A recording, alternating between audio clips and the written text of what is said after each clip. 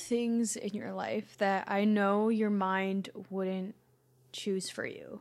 There are relationship struggles, career conundrums, money struggles, identity crises. There are so many things like struggling with your body image, struggling with your purpose. There are so many things your mind would not choose for you. Like, just when you think about, oh, what is it that I want? There are so many things that have happened in your life that you wouldn't have chosen. And so what's choosing that? What's happening there? And I believe that our soul chooses situations in our lives so that we can move through them and learn from them. And even though something's happening in your life that your mind wouldn't have chosen, your soul chose it as an opportunity for you to grow and evolve. And if everything just went your way exactly how your mind would line it up, then who would you be as a human?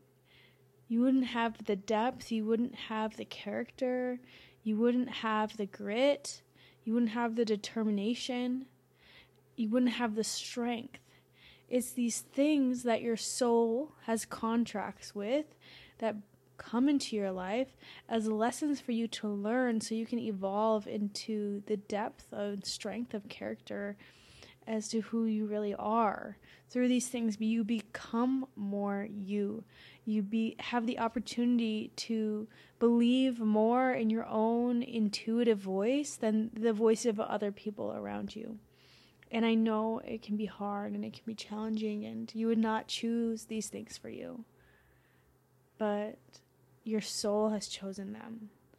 And so accepting that path that you are on and knowing that it's not all up to you, it's not all on your shoulders, it's not all your choosing with a mind and that you made a decision wrong or you wish you would have done something different. But it's really just accepting that your soul has these contracts for you to really move through in your life that are necessary for you to become who you really are. And it might seem abstract, but let's see if I can give you an example. I mean, let's see. Like, to be honest, I wouldn't have chosen with my mind to quit my job. I wouldn't have chosen with my mind to travel. Like, my mind would have chosen, like, oh, you'll have a career, you love it, and then you'll get a house, you'll get married, you have kids. You know, like, that is the path that my mind had chosen. And then there's the life that my soul is calling forward.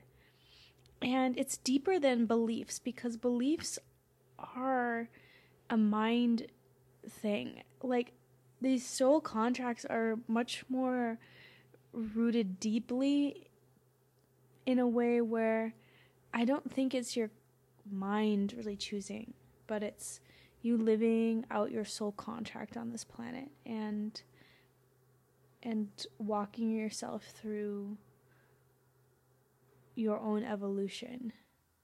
So just keep that in mind for whatever it is you're facing right now. Like, if you wouldn't have chosen it, maybe see how your soul chose it for you as a necessary part of your own evolution.